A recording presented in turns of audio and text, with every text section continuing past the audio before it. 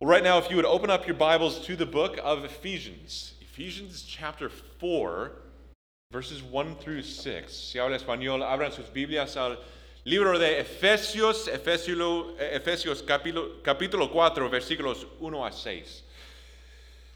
If you're new this Sunday, we have been in the book of Ephesians for almost 2 months, believe it or not. But if you don't have a Bible with you, that's perfectly fine. This is a safe place for you to be able to come and say, I don't have a Bible, because we have some under the chairs at the center aisle. And you know what? Even if this is the first time you've cracked open a Bible in a long time, or maybe the first time ever, it's a safe place for that too. We're all learning to one degree or another how to read and understand and apply God's Word to our lives. Years ago, as you've heard before if you've been around here, a theologian named Arthur Wallace, he said, if you want to do well with your life, find out what God is doing in this generation and throw yourself wholly into it. And as you've heard before, what the book of Ephesians tells us is that the church is what God is doing in the world today. The church is what God is doing in the world today. And the first 3 chapters of Ephesians tell us what God has done.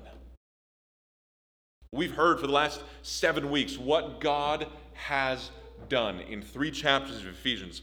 He has chosen a people, and we have become that people, and He made us alive in Christ, each individually. We were previously spiritually dead, but in the richness of His mercy, He made us alive in Christ. But He went further, and He reconciled us to Himself through His Son, Jesus Christ. And not only that, but He reconciled us to one another, breaking down the dividing wall of hostility that stood between us. God's great mystery, hidden from generations past, the church, created in Christ Jesus. Now, beginning in chapter 4, the next 3 chapters of 6 chapters, so 3 and 3, very nicely, conveniently divided, the next 3 chapters tell us how to live as members of this church. So with that, together, let's read beginning in Ephesians 4, 1. I, therefore, a prisoner for the Lord, urge you to walk in a manner worthy of the calling to which you have been called, with all humility and gentleness, with patience, bearing with one another in love, eager to maintain the unity of the Spirit in the bond of peace. Now there is one body and one Spirit, just as you were called to the one hope that belongs to your call. One Lord, one faith, one baptism, one God and Father of all, who is over all and through all and in all. This is God's word. Would you pray with me? Heavenly Father, thank you for what you have done. Thank you that you have done what needs to be done so that we have the freedom to walk in what you have called us to do. Thank you for your grace, for your mercy. Thank you for your love. Thank you that you have not called us to anything that you have not equipped us for. Thank you that you have not called us to accomplish anything that you have not already accomplished in your Son, Jesus Christ. Help us now to understand and to respond in a way that brings glory to your name. It's in that name we pray. Amen. So the first 3 chapters, and I want you to get this, first 3 chapters are indicatives. The next 3 chapters are imperatives. The first 3, what God has done. The next 3, what we must do. And we've said it before, and we're saying again that the way Paul writes, it is incredibly instructive Because imperatives, commands, they're always preceded by indicatives, statements of truth. In other words, commands are always informed and motivated by statements of truth. In fact, that is how the whole New Testament is written. You would be hard-pressed to find a command in the New Testament that is not undergirded and laid with a foundation of a statement of what is true according to what God has done, specifically in His Son, Jesus Christ. The gospel, which is the message of Jesus Christ and Him crucified and risen and ascended on high, that is the basis for the entire Christian life. The whole of the Christian life is a response to God's work of grace. And that's a statement worth writing down right there. The whole of the Christian life is a response to God's work of grace. In fact, we have a book of the month. I didn't plan on plugging this. We have a book of the month this month sitting in the foyer called The Discipline of Grace by Jerry Bridges, which is a book all about how to live the Christian life motivated by the grace of the gospel. The Christian life is never lived to earn God's grace or to get God to change His attitude toward you. Rather, Ephesians and the rest of the New Testament, it is a message that says God has done it all by grace. Now live the life that's been transformed by grace. And that's what Paul is saying here in Ephesians. And as you look down at Ephesians 4:1, look down there with me right now. The therefore right there is the hinge. That's the hinge between what God has done and what we must do. Paul moves on from what God has created in Christ to the new standards that are expected of what has been created. It's actually quite beautiful how these New Testament authors write, how God, by His Spirit, moved on these authors to write. And in today's passage, Paul summarizes those standards. So the next 3 chapters are going to be those standards. But this right here, this is a summary of what is to come for the next 3 chapters. This passage, it thus sets the tone for the remainder of the letter, and it provides the link with what has gone before. And it's always referencing what has gone before. So, in today's message, we're going to answer 3 questions, and these will serve as the outline for our time together today. 3 questions. What? Why? And how? What, why, and how? Make it easy for you. What must we do? Why must we do it? And how must we do it? What, why, and how? Let's start with what. What must we do? Look at verse 1 with me. Paul says, I therefore, a prisoner for the Lord, urge you to walk in a manner worthy of the calling to which you have been called. On August 4th of this year, just a few months ago, about 100 men and women sat in chairs in an auditorium in Irvine, that lovely city just to the south of Santa Ana. Sitting in an auditorium on the campus of the University of California, Irvine. And what this was a ceremony. It was a ceremony comprised of the most recent graduating class of UCI's School of Medicine. And this ceremony was their white coat ceremony. It's a solemn and important ceremony, representing years of work, years of study, years of sleepless nights. And on August 4th, that was the day that they would be transformed from medical students into physicians.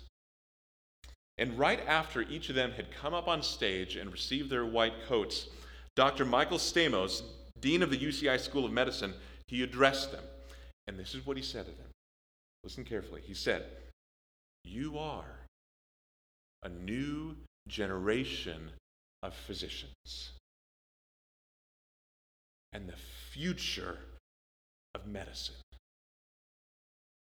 As physicians, you will maintain the time-honored principles embedded within the Hippocratic Oath, which, among other commitments, is a promise to treat patients with compassionate care, putting their interests ahead of your own. Did you hear that? I watched the recording of that ceremony just yesterday.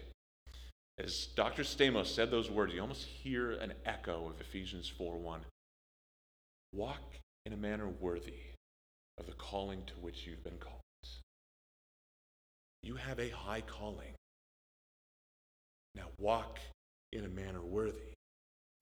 Dr. Stamos is saying you have become physicians because of this high calling. Carry out your profession with the highest standard of selfless ethics and care, right?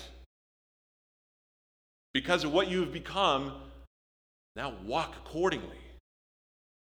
Paul is saying, church, as the church, as a result of your high calling, carry out your life together with the highest standards.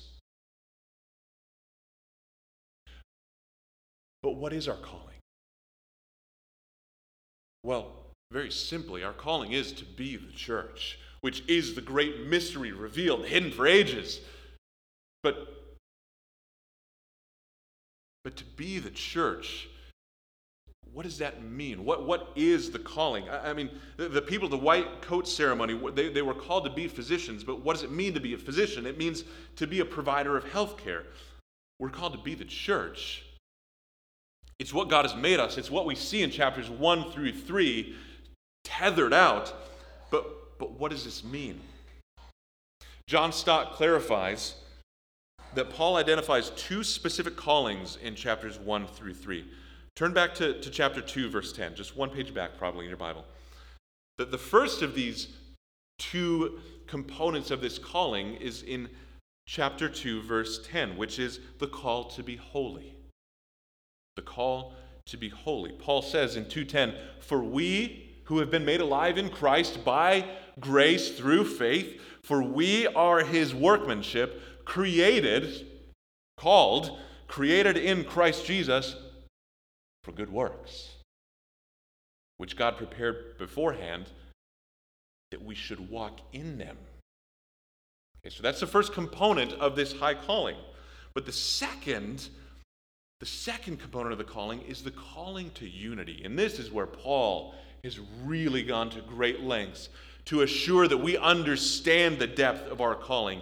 And though we could read all of chapters 1 through 3 to get the fullness of this, look back at chapter 2, verse 13 through 16. Look at 13 through 16. He says, "But now in Christ Jesus, you who once were far off, you've been brought near by the blood of Christ. For he himself is our peace, who has made us both one." Speaking of Jews and Gentiles, people who were irreconcilably different culturally. He's made us both one and has broken down in his flesh the dividing wall of hostility, by abolishing the law of commandments expressed in ordinances, that he might create in himself what? One new man. Literally, one new humanity in place of the two. So making peace. In verse 16, finally, "And that he might reconcile us both, having been made one together, he might reconcile us both to God in one body, through the cross, thereby killing the hostility." Through Christ, God has reconciled us to himself and to one another. He has created a unity that had never been seen in history before and never has been matched since. He has made us one. He's made us one. Now, notice this. You cannot miss this. Notice that Paul appeals to identity to drive activity. Paul appeals to our new identity in order to drive activity. Just as Dr. Stamos appealed to the new identity of the people in the seats before him as physicians, you are. You are is a much more compelling motivation than you should. Think about that. Those of you who are parents, anytime your kid asks you, well, why should I do this? I don't want to do this. Why should I do this? It's so easy to say, well, because you should, or because I said so. But how often do you really back up from that and go, because as a member of this family, this is how we act. As a member within the household of God, if your child is a believer, this is what it looks like to follow Christ and to walk in a manner worthy of the calling to which you have been called. You are is much more compelling motivation than you should. Author F.F. Bruce says, as members of a reputable family will have their family's good name in mind as they order their public conduct, so members of the church will have not only the name of the family to which they belong in mind, but the name of him who called it into being. You are this new identity. I live accordingly. And notice, and this is a bit of a tangent, but I don't want to miss this, because not only does Paul appeal to who they are as one united family, but he also throws in who he is at the present moment. Look at verse 1. He says, I therefore, a prisoner of the Lord. He's not seeking pity. Chapter 3, verse 13, he already established. He says, I don't want you to lose heart because I'm in prison. I actually want you to be encouraged. Be of good courage. Take heart. But why is he saying then, I, Paul, a prisoner? What he's saying is that whatever I command you from here on, I'm not doing it from a deck chair at a resort sipping a margarita. He's saying, how high is this calling? I'd gladly be imprisoned to walk in a manner worthy of this calling. That's how high a calling it is, and how important it is to walk in a worthy manner. So, what is it to walk in a worthy manner? Well, we're going to skip over chapter 4, verse 2, but because that's the how and our third point. But look at verse 3. Look at verse 3 with me. Verse 3. Here's the real what. What are we called to do? Eager to maintain the unity of the Spirit in the bond of peace. This is it. You have been united, now live united. You have been made one, now remain one. It cost the blood of the Son of God to achieve your unity, now maintain that unity.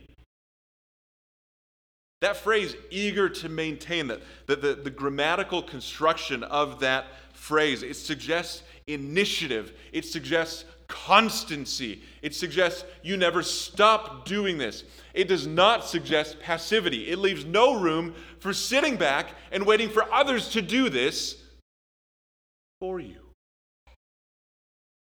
What he's saying to the modern church member is, if you're listening here and thinking, oh, this is good.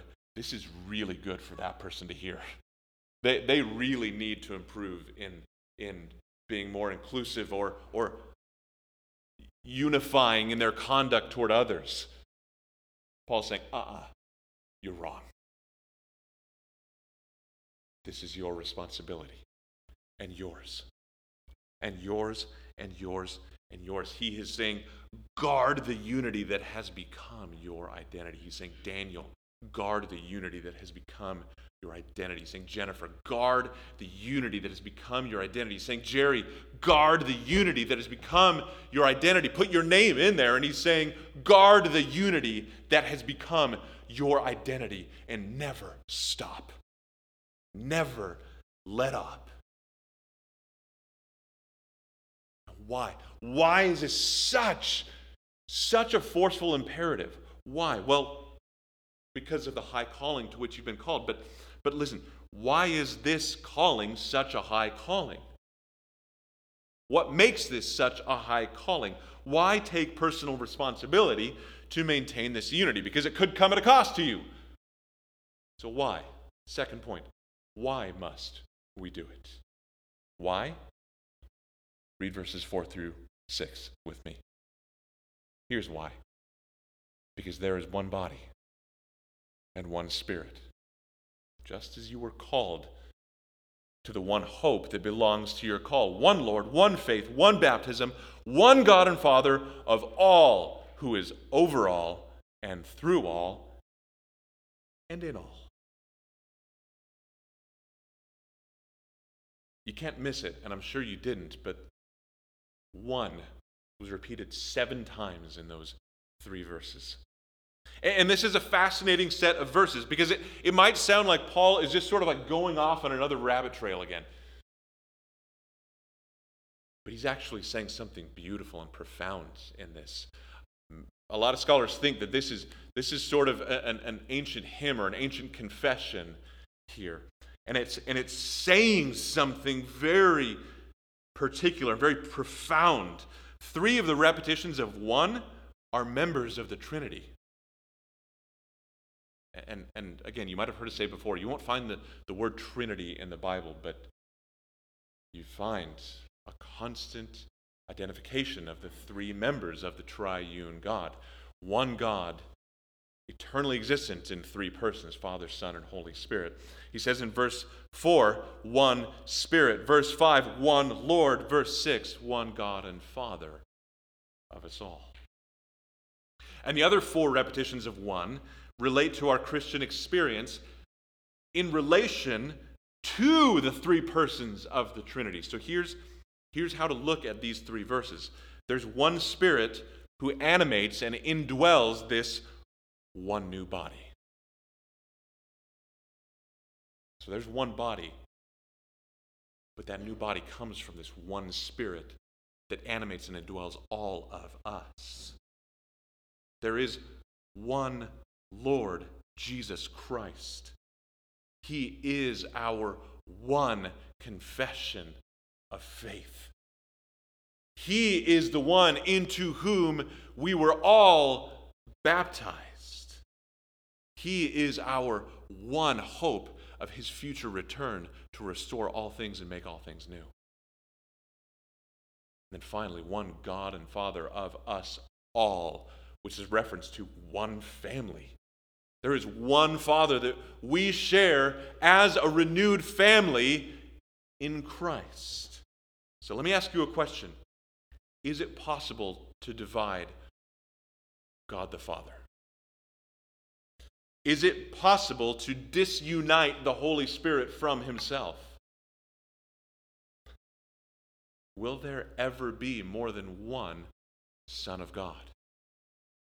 Will there ever be more than one Lord? No. So here's the upshot. Here's what's going on. It is no more possible or permissible to divide the church than it is to divide God himself. That's what Paul's getting at here. That's what God is saying through Paul here. It is no more possible to divide the church than to divide God himself. John Stott says the unity of the church is as indestructible and precious as the unity of God himself, as the unity of our triune God. It's pretty amazing, isn't it? But you say, what a bunch of hogwash. There are divisions all over in the church. How can you say that it's impossible to divide the church? The church has had divisions in it forever. for centuries. Paul's wrong. But let me ask you this. Okay. Is a dysfunctional family still a family? Is a family that is rife with conflict and backbiting and siblings who haven't talked to one another for years or decades, is it still a family? Yeah. Bonds of blood and covenant are bonds that are not broken. Is it a shame when there's disunity within a family? Yeah, it's a real shame. It's tragic. And that's what Paul is saying here. He's saying the church can never be divided. Your divisions, your sin and the threats against our unity cannot actually divide and disrupt and destroy the church, because you have been united in a bond that is unbreakable. But what a shame it is if we don't preserve that. What a shame it is if we don't maintain that. You are more one than any one body in the history of humanity. You may not feel like that at some points, but you are, as the local church. And since this is true, there should be none among us at Cross of Grace Church of Santa Ana who should be content to allow division to enter into our midst. Don't you agree? Don't you agree? There should be none among us who should be content to allow division to enter into our midst, because of how precious and how indestructible our unity is in our triune God. So, finally, how? If we agree that this unity is worth maintaining and preserving, how do we do it?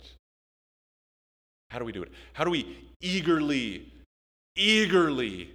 maintain the unity of the Spirit and the bond of peace in the church? Well, Paul tells us how. Third point, how must we do it? How do we maintain the unity of the Spirit and the bond of peace? Look at verse 2 with me. Here's how. With all humility, with all gentleness, with patience, bearing with one another, and in love. Take each of those on their own merit. And mind you, don't miss this. Paul has just given us some of the primary principles for how we should maintain unity within the church. So if you have your other ideas of how unity should be maintained, let these practical admonitions from Paul take precedence. First, humility. This is where we follow the way of our Master, Jesus Christ. Same author of Ephesians writes in Philippians chapter 2, verse 8, he says, Jesus, being found in human form, so having condescended from the heavenly realms to be born as a man, what we celebrate every Christmas, which is why Christmas is so fantastic, Jesus humbled himself, becoming obedient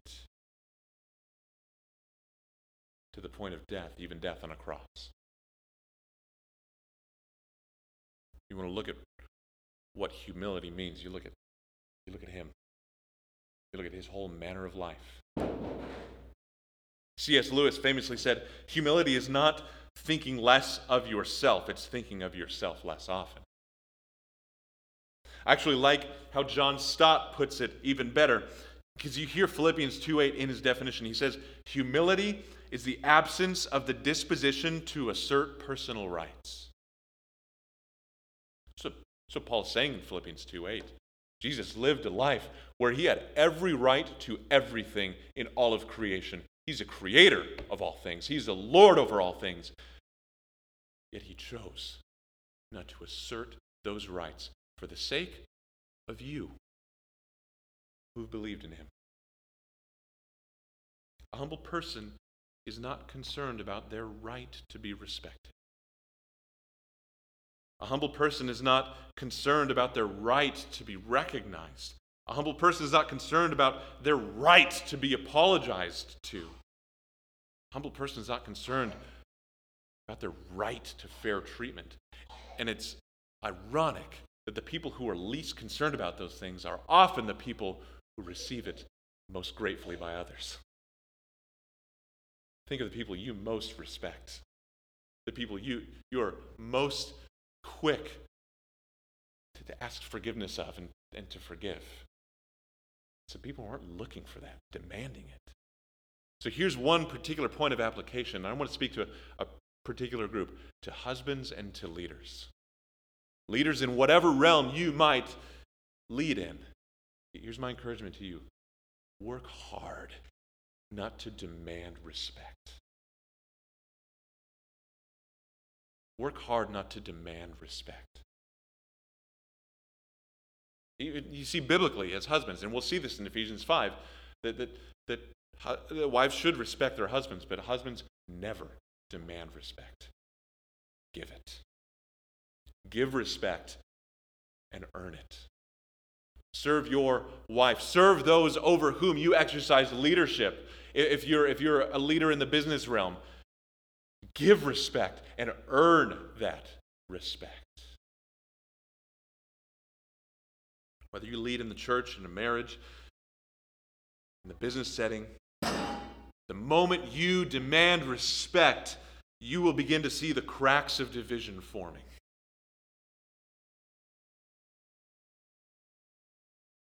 Be humble. Practice the absence of the disposition to assert your personal rights. Second way, the second answer to how we must do it is with gentleness. With gentleness. Gentleness is humility directed toward others. Gentleness is what you feel when you encounter a humble person. Think about it. Isn't it true?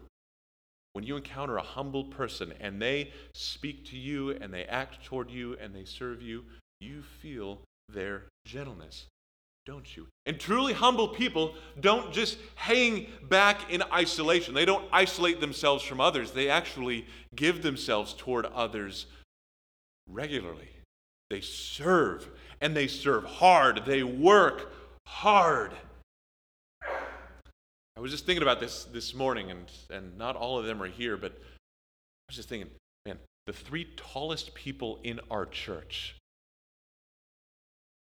are three of the most humble people that I know. They're big, physical guys whose names rhyme with Finn, Fryan, and Farson. These guys are big, they're athletic guys, but they're also not weak. They're not timid. They serve and work hard. But you also encounter their humility when you talk with them and you encounter them, don't you? And what does that humility feel like? It feels like gentleness. Guys who are strong in Christ, but gentle as they serve others. And what does that produce? That produces unity. I think we have so many examples of humility and gentleness around the church. Oh, look to one another for those examples. Emulate one another where you see examples of Christ-likeness amongst one another. The third answer to how is, and we're going to take these both at the same time, but is patience and forbearance. Well, Paul says, I'm going to get there, with patience, bearing with one another. Again, John Stott, and I love how he says this. It's just brutally honest. He says, patience is long-suffering toward aggravating people, such as God in Christ has shown toward us. Listen, humility works hard to not be offended. Humility is not easily offended. But the reality is, if we're going to live closely in our lives together in the church, and we're really going to have our families spend a lot of time with one another, and we're going to come into each other's homes, and we're going to open ourselves up to the real mess of our internal lives, guarantee we're going to offend each other. As much as you work hard to refuse to be offended, you will be offended by the people in this room at some point or other. When you are, Paul says, exercise patience and long-suffering. Refuse to retaliate. Don't just run away. Say, I'm done with this. Don't just avoid conflict. Be patient. Also, don't just jump right into the conflict and go at one another. That'd be an equal mistake. Patient. Long-suffering. Humbly admitting, I might be part of the problem myself. Seek restoration, not personal justice. Seek the good of others, not asserting your personal rights. And what happens when we do this? Unity is maintained. What happens when we refuse to be patient, when we're not long-suffering and we just give up? Division, disunity. Friends, this is gold that Paul has for us here. Now, fourth and finally, the fifth component, but the fourth way to answer how here is the very last word of verse 2. Love. In love. 1 Corinthians 13, you might know that chapter well. It holds love up as the highest of all virtues. It is the virtue above all else that promotes unity. Paul says in Colossians 3:14, it literally binds everything together in perfect harmony. You want a good phrase to describe what unity is? It's people who are bound together in perfect harmony. And love does that. And it makes sense, too, because the Bible speaks of Jesus as though he is the very embodiment of love. And it is Jesus who binds us. It is his finished work and his resurrection and his rule and authority over the church which has bound us together. And we're bound together in love. Ephesians 2:5 says, with the great love with which he loved us. It has bound us together. It's the summary of all that has gone before. The humility, the gentleness, the patience, the long-suffering. It's summed up in love. And not a love that just tolerates everything. No, that's not what we're talking about. We're talking about love like Christ has loved.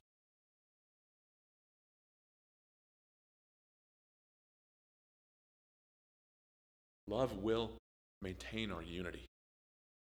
Now, here's where I want to end today. This is where I want to close today.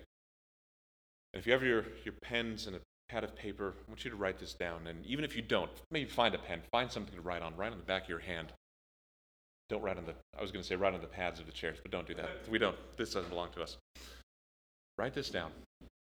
The local church should be the place where every follower of Christ who is ashamed of their past or the temptations they experience should expect to encounter love. I'll say that again. The local church should be the place where every follower of Christ who is ashamed of their past or the temptations that they experience should expect to encounter love. I want to bring a few categories up to the surface here. And I want to encourage us all to work hard to ensure that Cross of Grace Church of Santa Ana is a place where every single person could enter these doors seeking Christ and knowing that whatever they've got going on in them or in their past, they will be able to open that up and encounter love. So here are a few categories, and these are sensitive categories. First, those who have had abortions in their past. Women who have made a decision to abort a pregnancy. If that's you, or you know somebody for whom that is true, you or that person should expect the church to be the place where you find a people happy to tell you of Jesus, whose forgiveness completely washes away the guilt of all who repent. Completely. No exceptions. And if that is the experience of somebody walking in the doors of this church, there should be a confidence that every person they encounter here is a person they're going to meet with that kind of love, even if that has been part of their background. Here's another one. People who experience same-sex attraction.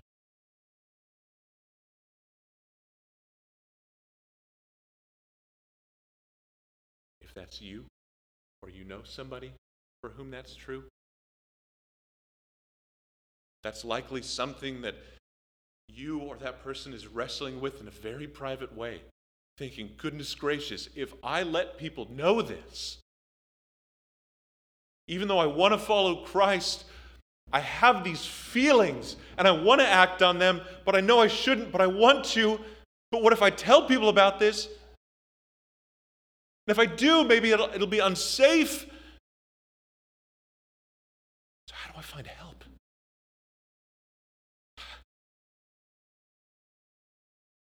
Is this just something I've got to walk with alone? At Cross Grace Church of Santa Ana, that should not be the case. That is not something that, if that's you, you should have to walk alone with. You should expect to live amongst a people here who see you as a brother or a sister in Christ and not any differently because of that temptation that you experience. Because we all experience temptations across the board. Here's another one. Those who have been divorced. And maybe you've been open with that and you've talked about it, but it's like, oh, I shared it that one time and that's it. I'm not talking about it again. Even though I still haven't really dealt with it, I still feel shame for it. This should be a place, my friends, where somebody who's been through a divorce, but who wishes to follow Christ, should expect to encounter a people who would tell you constantly of the endless grace of Jesus that is just as available today as it was the day they were saved. Here's another one. People who wrestle with addictions. People who have had addiction in their past or who maybe still wrestle with that desire, that temptation to go out and use again. This church should be a place where anybody who has that in their past or even their current experience should expect to find a people who were all addicts to some kind of sin before we were saved by grace. Ephesians 2:1 says we were slaves to sin. We were all addicts to some sort of sin. And we all experience that temptation to go back to it. So in one way, we're all in the same boat. There's no room for pride or self-elevation above one another. This should be a place where we find a people who are urging one another to find satisfaction in Jesus and joyful satisfaction in Jesus. Here's the last one. People who have walked away from the faith, but who've come back. And they know that they've left a path of destruction in their wake. And they're coming back sheepishly and tentatively. This should be a place where anybody for whom that is true encounters a people who know and who understand and believe that were it not for God's grip on our lives, we would have walked away 10 times. That our only hope of finding ourselves at the end of the race, having finished well, is the grace of God, not our own doing. And if that's true, this should be a joyful place for anybody with that background, or maybe even there's a category that I haven't even mentioned that you're thinking of. Whatever you're thinking of, this should be a place where that person or you should and will encounter the love of God in Jesus Christ in the people here. Friends, let's aspire to be that kind of church. And let me just give an invitation here. A very serious invitation. If any of what I just mentioned describes you or your current experience, and you have hidden it because of fear for how people might respond or how the pastors of this church would respond, let me encourage you. I know how hard, I don't know, I imagine how hard it would be to open up about that, but don't let it remain hidden. Don't leave it in the dark, away from the possibility of being exposed to the grace of God through Jesus Christ and the restoration that can be found in community. I would love to talk to you today. I know Jeff would as well. And there are so many people in here who I know right now are probably saying like, yeah, I'd love for you to talk to me too. Because I'd love to pray with you. And I would love to help you through that. And I'd love to remind you of how great the grace of God in Jesus Christ is. That's what the love of God within the community of Christ that has been created through the blood of Christ, that's what it looks like. So if that's you, come and talk to us. And it doesn't have to be talking to everybody all at once. Just come and talk to one person. Bring that under the light. And let's serve one another. Let's love one another with the love of Jesus. Guard the unity that has become your identity. We've been united in Christ. Let's be the most united church in the city of Santa Ana. Would you pray with me? Oh, Heavenly Father, how good you are. How good it is to be the church. To be a group of people, small group of people in this city who've been called to the highest calling that we could imagine. Would you help us to walk in a manner worthy of the call? Would you help us to walk in humility and gentleness and patience and forbearance and in love? Help us to maintain the unity, to guard the unity that has become our identity in Christ. Would you do this among us and in us and through us and for us to the glory of your name? Amen.